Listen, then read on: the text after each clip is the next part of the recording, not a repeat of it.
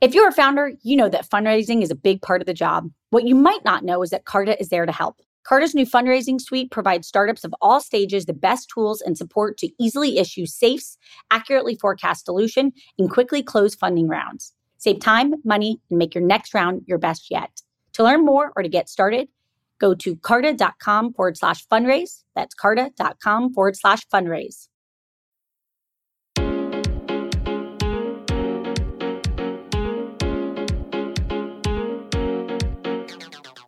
Welcome to Inc.'s The Founders Project with Alexa Von Tobel. I'm Alexa, the founder of LearnVest, author of New York Times bestselling book, Financially Fearless, and second book, Financially Forward.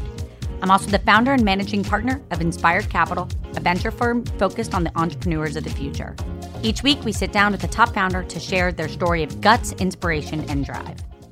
Hi, everybody. I'm your host, Alexa Von Tobel, and this week, I'm excited for you to meet Vikram Kapoor, co-founder and CTO at Lacework. Vikram co-founded the company in 2015 and leads Lacework's strategic technology and architecture roadmap. In 2021, Lacework raised $1.3 billion in a Series D at an $8.3 billion valuation, the largest funding round for any cybersecurity company ever. Prior to Lacework, Vikram led Bromium's engineering team, managed the data storage engine group at Oracle, and was lead architect for Exadata Technologies. Vikram was also development manager for the protocols group at Oracle, where he designed components of the NFS v4 server. Vikram also held senior engineering roles at Pillar Data Systems and Lacework, and is a prolific inventor who holds several patents. And with that, let's welcome Vikram to talk about the future of cybersecurity. Welcome, Vikram. I'm so happy to have you on today. Let's go back to the early days in 2015. What's Lacework in your own words? What does business do? How did you get started? Well, thanks a lot for Alexa to inviting me here, and really appreciate and glad to be here. Just talking about Lacework back in 2015, like when we started, we were really trying to figure out how to solve a security problem, like which everybody kind of grapples with as they scale up, which is how do I understand my environment? How do I figure out, if there is some intruder in there or not? Like, how do I understand just what people are doing in my environment? So we kind of started that as a core thesis that as people scale up their environments, they're going to require automated tools to figure out how things work. And 2015 cloud was already AWS is already 9 years old, and Hadoop and columnar storage, and a lot of data structures have already basically been changed.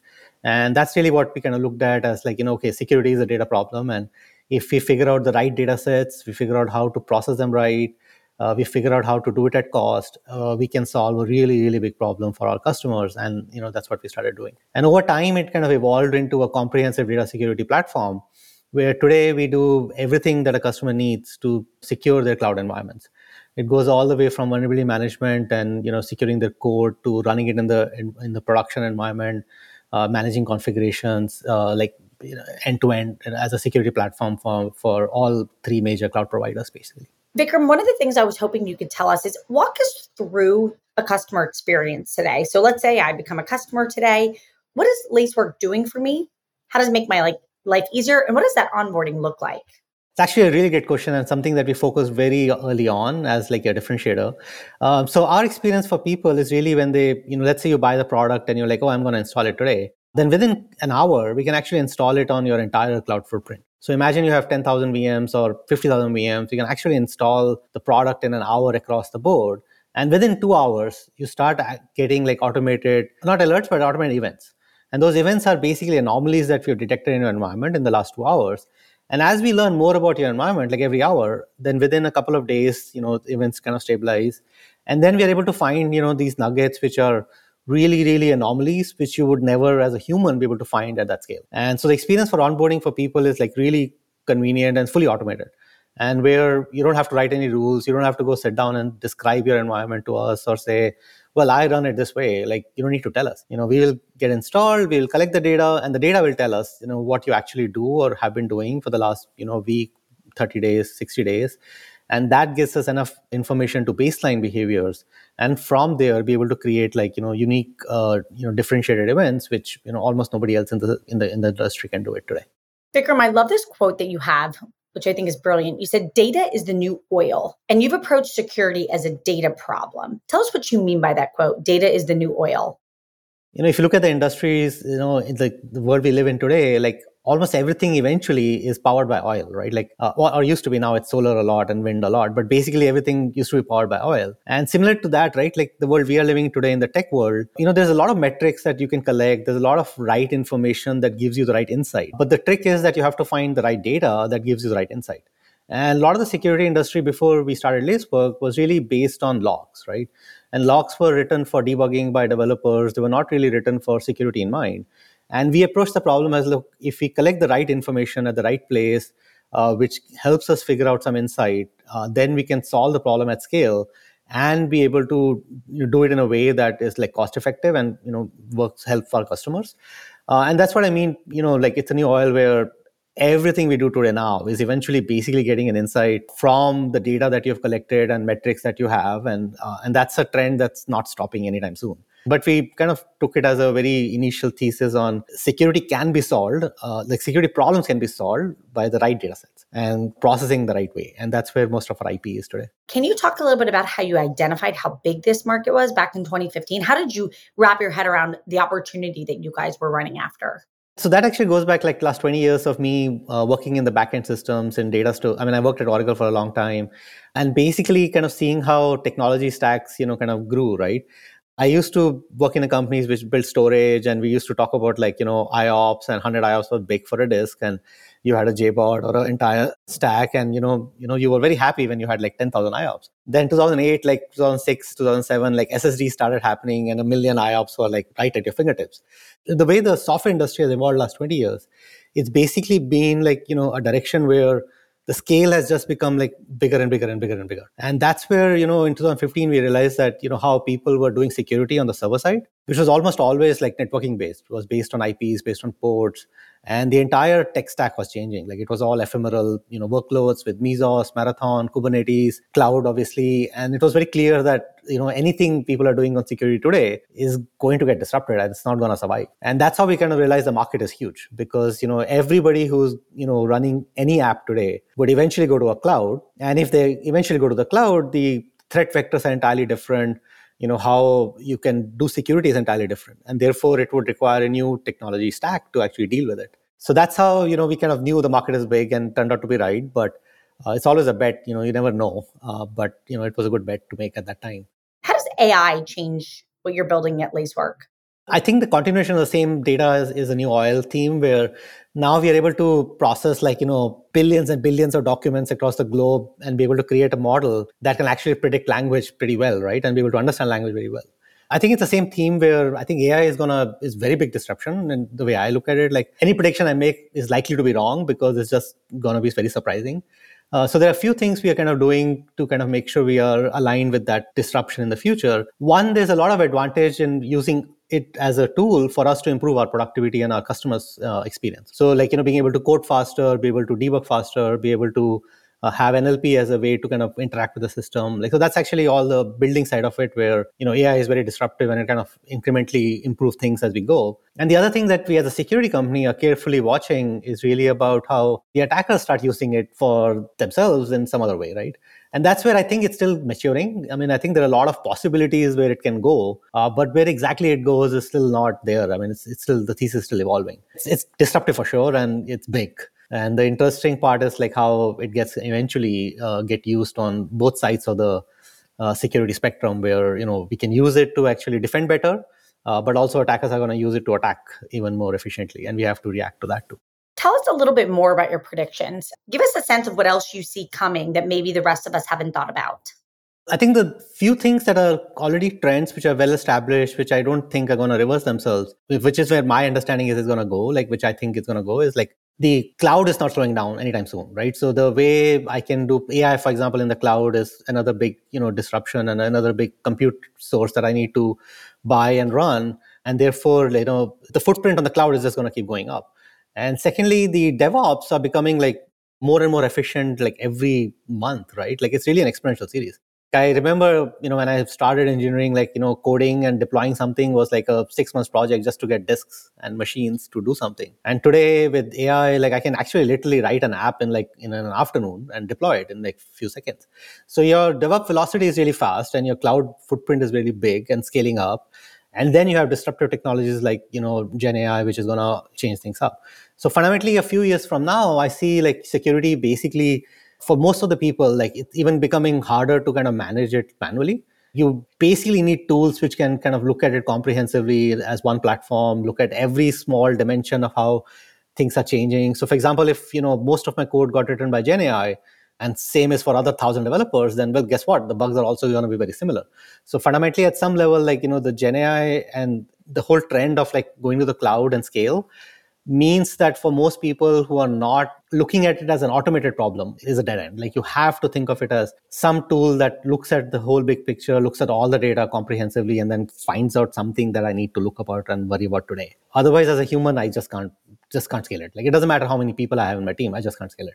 Vikram, one of the things which happened in 2021, the company's revenue literally grew by 300%, and you were already a big company. So what have you learned about go-to-market since you started, and any specific lessons about upshifting in a market to larger enterprise customers? So as you got even bigger, meatier material companies, what lessons have you learned? Lot of lessons for me personally. Like I've been engineer most of my life, and when I started Lacework and over the last 7-8 years, like learned a lot about go to market.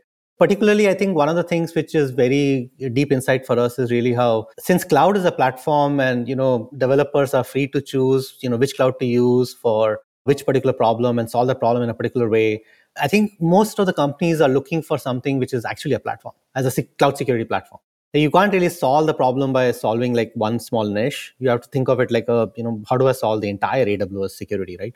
Or GCP and Azure together, right? So that's one big insight. And then overall, as we kind of look at our customers, they're trying to figure out how to keep pace with DevOps, as they evolve and deploy new technology, how do I secure it? How do I manage my risk? How do I reduce it? How do I do it cost efficiently? But as you go from mid-market to enterprise, right, which is the motion we are in right now, you kind of start realizing how stuff that is kind of at small scale doesn't really matter, like RBAC, for example, or how do I run my different BUs, like 10 BUs together with the same policies. Like a lot of the scale on the human side starts showing up. Like, companies which are like 1,000 people company and a 10,000 people companies, they generally have different processes. They have different ways how authorization happens, how, procurement happens, how uniform their stack is. And all of that starts flowing into your product, and you have to start worrying about it. So at some point, like, a lot of the features we are doing now are really about how do you scale the product up from like 2 people or teams to like 20 people teams to 200 people teams, and how, the division of, labor happens, and, different people are responsible for different things, and they don't have confidence privileges to look at everything else. So how do you kind of do that properly? How do you scale things up, right? Like for one of my favorite quotes of at one point last, 5 years ago was really a company which was, I don't even know how many AWS accounts I have, or because everybody is allowed to take a credit card and create one. So how do I go figure that out itself, right? Like, so in general, like lack of visibility at scale with people, that's where, a lot of the enterprises eventually end up, wanting and needing to operate something, successfully. Vikram, what worries you about your category? How do you think about the things that are either things you're extremely focused on for the next few years to play offense against? What are the risks that you're thinking about these days? The biggest risks, the way I look at it, is really our own execution, right? Like eventually, we are in a really big market. The product is really differentiated, and we have a very strong team. But overall, everybody, you're making predictions about the future at any given time. You're trying to figure out what the customers want. So just basically executing that well, like just kind of aligning ourselves to a goal and making sure we keep the customer focused, and and then just do what they need to get done, right, is really the core thesis for how we operate. And the most of the risks are really around not doing that well, right? Like you end up at some point thinking, let's say like right now, for example, I think Gen AI is big, but who knows, like maybe tomorrow something changes and it's not, right? And then how do you react to that? So at some level, like, in my head, I'm always like, there's a probability with everything that you are thinking of, and eventually they all feed into each other and ends up with a big probability. And then at any given time, if it doesn't, what you're thinking doesn't turn out to be right, you have to shuffle and readjust yourself for the new reality, right? So we have basically been very good at it. Like we don't really shy away from it, and if the world changes, we change with it. But that's basically the biggest risk. Like you believe in something, and that happens to be wrong, and then you don't change. So it's always like kind of iterative process of figuring out what we need to do, and so nothing really worries me other than just executing that well. And if we do it well, I think we get to be able to solve customer problems and create value. Vikram, you're a really interesting co-founder, CTO. How have you thought about building your engineering team? Give us your quick philosophies on building an incredibly strong, talented engineering organization. The most important thing to me for a strong team is actually alignment on the goal. So if you really believe in the company mission and then you are really aligned on it and you're really doing the best you can to kind of meet that mission, like the teams are very productive, they're very effective. So in general, like as you hire and as you kind of want to grow your teams, I think the one thing I look for is really hiring people who believe in the mission that we are on, right? And it's fair to say a lot of people don't believe in our mission and they believe in a different way to do things, and they're also incredibly smart. But we've always kind of filtered for people who believe in our mission, which is a security mission. So a lot of us are actually data people. I grew up in Oracle. I did storage a lot. A lot of the early team at Lacework was data people. Even today, we have a lot of people who are ex-Facebook, ex-Google, and very strong security people too. But the mission is to actually solve a security problem for a customer using data as a leverage to do it. And that's really the alignment when you have people who believe in the same strategy. And the teams are really effective if everybody is kind of thinking the same alignment, essentially. So to me, as we scaled up, the most important thing was always to kind of make sure that anybody coming in actually believes in our mission and what we are trying to do. And if that's not aligned, then it doesn't really matter how good they are or what they can do for you, because they're not going to do it. And we'll be right back after a message from our sponsors. Alexa here. Not only do I get the opportunity to speak with all types of founders on For Starters, but I'm a repeat founder myself. We all know how vital fundraising is to a startup. Carta knows this too. That's why they had founders in mind when they created their fundraising suite, providing tools and support to take the friction out of fundraising. They save founders time and money, allowing you to focus on your goals, not the admin work needed to close a round. From simply issuing safes to quickly receiving funds, Carta Fundraising Suite helps their cap table customers raise a better fundraising round. To learn more or to get started, go to carta.com/fundraise. That's carta.com/fundraise. Vikram, I want to transition a little bit to you. Go back to the beginning. You were such a truly repeat entrepreneur. It is in your DNA. If we go back to you as a child, was that obvious? So a lot of my early memories, obviously when I go back in time, it wasn't around tech because, I kind of got introduced to tech in my college. But it was always about business. So I grew up in a family, which was a trading family. And every conversation I ever remember in first 15 years of my life was all about either cost or about what you're selling and who you're selling it to and how you're selling it. And it was all about basically business. So I learned a lot about there as I was growing up, and I knew I was going to do some business. I just didn't know what. And eventually when I kind of got into tech, it was oh, this is so much better than what I was thinking of earlier. But yeah, as I go back, I was always kind of thinking about doing something, just didn't know what it would be. If we go back, was there something that your parents did that you would replicate because you think it really left a powerful mark on you that you think has attributed to your success today? Yeah, actually, there are a couple of points, and again, by the way, I didn't realize it when I was younger, but, now that I am older, I have my own kids and I kind of see them. I realized how they used to do some stuff, which I'm trying to replicate now. And the basic, couple of points which I try to do that. One, what I strongly believe in may or may not be the right thing that my kids believe in. And my parents also had their own world thesis and they believed in certain things, but they always let me be what I wanted to be. Right. So there was always a gap of I'll tell you what you think you should do, but you can do what you want. Right. And that was kind of very useful. And the second was I always ask a lot of whys. Even today, I ask a lot of whys for everything. My default answer is always why for every question. And they always actually indulge it. I was able to ask that why question to a million people and understand why they're doing what they're doing and how they're doing it. And it was never don't ask it. It was always encouraged. And that is something I also encourage a lot in my kids, where it's if you understand from first principles how things work, then you're able to extrapolate, those solutions into a lot of different problem areas that otherwise are, seem different, but they're not actually. So I think just, inculcating that first principle thinking and asking whys was very formative in my early years. I want to talk a little bit about, you've been through many startups, you've worked at large corporations like Oracle. How do you feel you've evolved as a leader? And what would you say is the most important evolution you've had into being a successful founder? I think one is obviously discovering your own limitations and strengths, right? And somebody advised me like long time back, like where, as a leader, you always have to lead with your strengths. You don't want to be a leader which kind of goes into your limitations and then you have to kind of compensate for that. You kind of focus on your strengths and go figure out how to kind of lead with those strengths, right? So to me, for me, like, a lot of it goes back to like analysis and first principle thinking. And I actually use that as, as I evolved more and more into like, how do I think better about something? How do I make sure I find problems today, which, would be obvious like 3 months from now, and kind of bring them forward. And over time, I've kind of developed some principles there where, you always have to go top down and then you have to go bottom up and you have to meet somewhere in the middle. And that middle has to be exactly the same. So you can't really go sell something which you think would sell and then not build it, or build something that you can't sell, but you have to basically do the exact same thing, which also sells and you can build it. And a lot of it came from Oracle and early startups I had where this was missing in many startups I had. And Oracle, I saw how world-class teams can actually do things at scale and, and do something really, really high bar. But it also requires a lot of deep knowledge and a lot of deep, strength in different areas. But as a startup, you don't have that deep strength. You don't have all that, depth to actually do it at that level. But what's good enough? What's the priority? What's the 80-20 rule?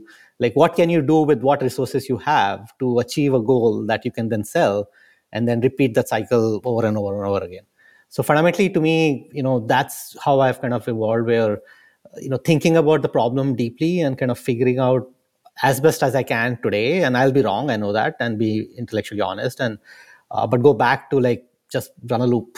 How best can you do what you can do, and then you learn and keep doing it. You always say to run towards challenges, that's how by overcoming challenges, that's how you create value. Running towards challenges is a hard thing to get people comfortable doing.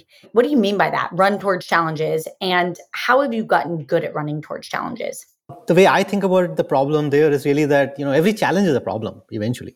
It's a problem to be solved. And, and the way you solve it and what are the different solutions, what are the different trade-offs to it, is how you kind of figure out the right solution and then you kind of do it. But the harder it is, the more IP you're going to create, more value you will create for your customers. Because, a very hard problem is hard to replicate to do by somebody else, right? And therefore you're doing something for them that they'll value, essentially. So to me, I kind of came across this over time where I kind of saw that most of my patents I had, or most of the hard problems that I'm proud of today, were really hard problems when I was trying to solve them.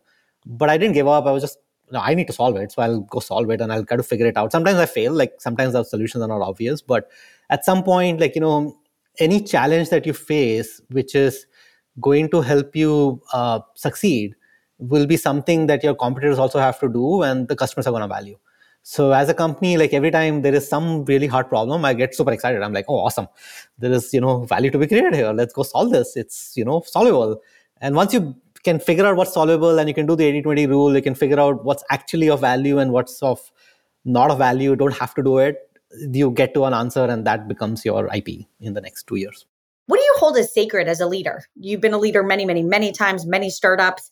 Give us something that you think of as sacred. So number one thing for me, which is like the most sacred, is really clarity, right? Like clarity of, thought, clarity of vision. Like, if me as a leader of something is not clear about what am I trying to do, why am I doing it, how can I succeed, and I'm not intellectually honest with myself and with my team, then the chances of failure are like much higher, right? At some point. So at some level, like, the most sacred thing is really about clarity. And clarity generally doesn't evolve like, thinking with yourself, right? It evolves with thinking with customers, thinking with the teams, thinking with everybody in the team, kind of getting them on the same page, listening to what they are trying to say and maybe fix your vision of what you want to do or fix where you want to go eventually as a team. But basically, the more clarity you have in the goal, the more clarity you have in like what you're trying to achieve and how you're going to achieve it, what resources it takes, whether you can, what do you do with it after you get to the goal, like is how you kind of do well, right? And then eventually, the second thing is really after that is really, we're all in it together. Like there's really no, I win and you lose, or you win and I lose. It's like we all win or we all lose. Like we're all competing with like a lot of other companies in the world and a lot of other people in the world, and customers really care about solving their problems. So either they give us their revenue or they don't. And therefore for us, like, getting the revenue is what we want to do. So we're all going to win or we're all going to lose. So eventually, I think just being clear in what you're trying to do and communicating as much as you can and getting your thinking right, like that, to me, that's the most important part. Like where you have to kind of be very brutal with yourself and be very honest with yourself to say, I'm trying to achieve something, and what is achievable and how is it achievable and at what cost, and be very clear as much as you can. And that leads to a lot of other things. I'm going to move to a quickfire round. What is a quote you live by? What's a quote that you love? So there's a quote I love, and I don't live by that. It's actually the negation of that. But basically, the quote I love a lot is like, if the only thing you have is a hammer, every problem looks like a nail. And to me, the reverse of it is what I'm like asking myself every day. Like, is this a solution because I have a solution to this problem, or the problem requires a different solution? To me, every problem is unique, and you have to have like the best solution that you can think of at that time for that problem. And so the quote that, is something which I quote to myself a lot is like, looks like I have a hammer here, but it doesn't really fit the problem, or the problem is different and we got to think of it differently. Vikram, there's something really special about you and the way that you really are a passionate problem solver. Like that is, I'm guessing that solving problems brings you joy. And as a result, for you, it's almost like the journey of solving the problem is enjoyable. So there are two parts to it. Like one, that's the core passion. You're absolutely right. Like solving problems and looking at every problem and kind of finding the best answer.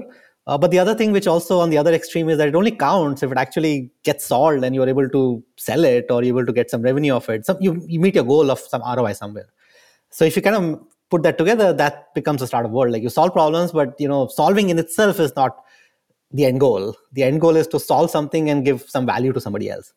And that's the loop which I really enjoy. I enjoy both sides of it, basically. What is a book that has made an impact on your life? It can be any type of book, but what's a book that has mattered to you? So I do a lot of reading, not so much of books, but mostly about like, a lot of different topics that really interest me in terms of like, all the way from history, geography to biology, genetics, science, physics, bunch of stuff. Like, but I generally kind of just read very broadly and try to kind of understand how it works and just first principles, right? So, there's not very particularly one book that I really remember, but it was like just general broad reading that I even do today. Like every day I'm just reading like a few hours of random stuff somewhere, trying to learn how things work.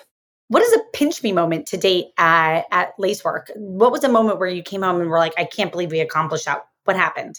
So this is kind of burned in my brain. Like there was this meeting, in 2014, like late 2014, when I was at EI at Sutter Hill, and I was working with Sam Pulara and Stefan Dijkerhoff at that point, and Sanjay. And we were in one of the, we were kind of thinking that we can do polygraphs in a certain way, and we will be able to, in theory, be able to do it at cost. And we kind of done a lot of math there. But we've never seen a polygraph. Like we had never seen a behavior graph. And so I did collect some data, and we actually ran through a prototype and we collected a polygraph. And the polygraph happened to be like really beautiful. Like, really actually I took a printout of it and I gave it to everybody. And they were like, look, I didn't do anything sophisticated here. All I did was this XYZ, and it turned out to be this. And that was really a pinch me moment, because we were like, oh, okay, this is a solved problem now. Now we just need to kind of actually build it. But we can see how if you collect this data and you process it with very simple rules, you can actually create some, polygraphs, and you can do it at cost, and therefore it's a loop. And now, we can get started on the company. So that was a pinch me moment, which is kind of burned in my brain when I actually saw the first polygraph, on paper. And it got generated by very simple rules. It wasn't very complicated. It was like, just do this, do this, do this, and it just emerged out of it. Can you give us your favorite interview question to ask another person to figure out if there's somebody you really want to be with and work with? My favorite question is actually, again, this is, by the way, not from first principle. I didn't think of it. Somebody told me, and I used it a lot last, 10 years now. It's really about asking people like what they are in the last, whatever they have done, what is the thing that they're most proud of, and, why, and how did they get there, right? So basically, once people describe what they're really proud of, then you know what the real passion is. Then you know whether that passion matches with what you are trying to do as your mission. And then you kind of figure out a fit like much more, and faster. And sometimes people have like things that they are passionate about, proud about, but it kind of leaks information very easily. It kind of tells you exactly what drives somebody, right? Because, you're obviously at the end of the day proud of things that drive you. And therefore you can get to like that core first principle, like really fast that way. Last question, Vikram, here is, what is one category of innovation or a startup or something that you've learned about in the last few months that you're really intrigued by? Gen AI is an obvious answer there, but actually not the only one. Like there are a lot of stuff in medical, which is super interesting and exciting. How we are kind of figuring out how aging is happening or not happening, or how do you kind of slow it down, or things like of that sort. And then robotics. Like robotics is amazingly getting driven. Like it's just amazing how fast that innovation is, because again, it solves like a real problem in a real world. And there are really interesting problems to solve there, like Boston Dynamics being a prototype example there, where like some of the robots are like I can just watch them every day, like all day. It's just amazing how robotics and Gen AI are kind of both progressing really fast. Vikram, first of all, thank you so much for joining us today. Everybody out there, if you want to check out Lacework, check out lacework.com. Vikram, we're rooting for you. Congrats on your incredible success. And thank you so much for giving us a sense about the future of cybersecurity, security, AI, where the world is headed, and also just some of your great leadership skills. Thank you all so much. You can join us next week for Inc. the Founders Project with Alexa Von Tobel. And thank you again, Vikram. Thank you. Really appreciate it.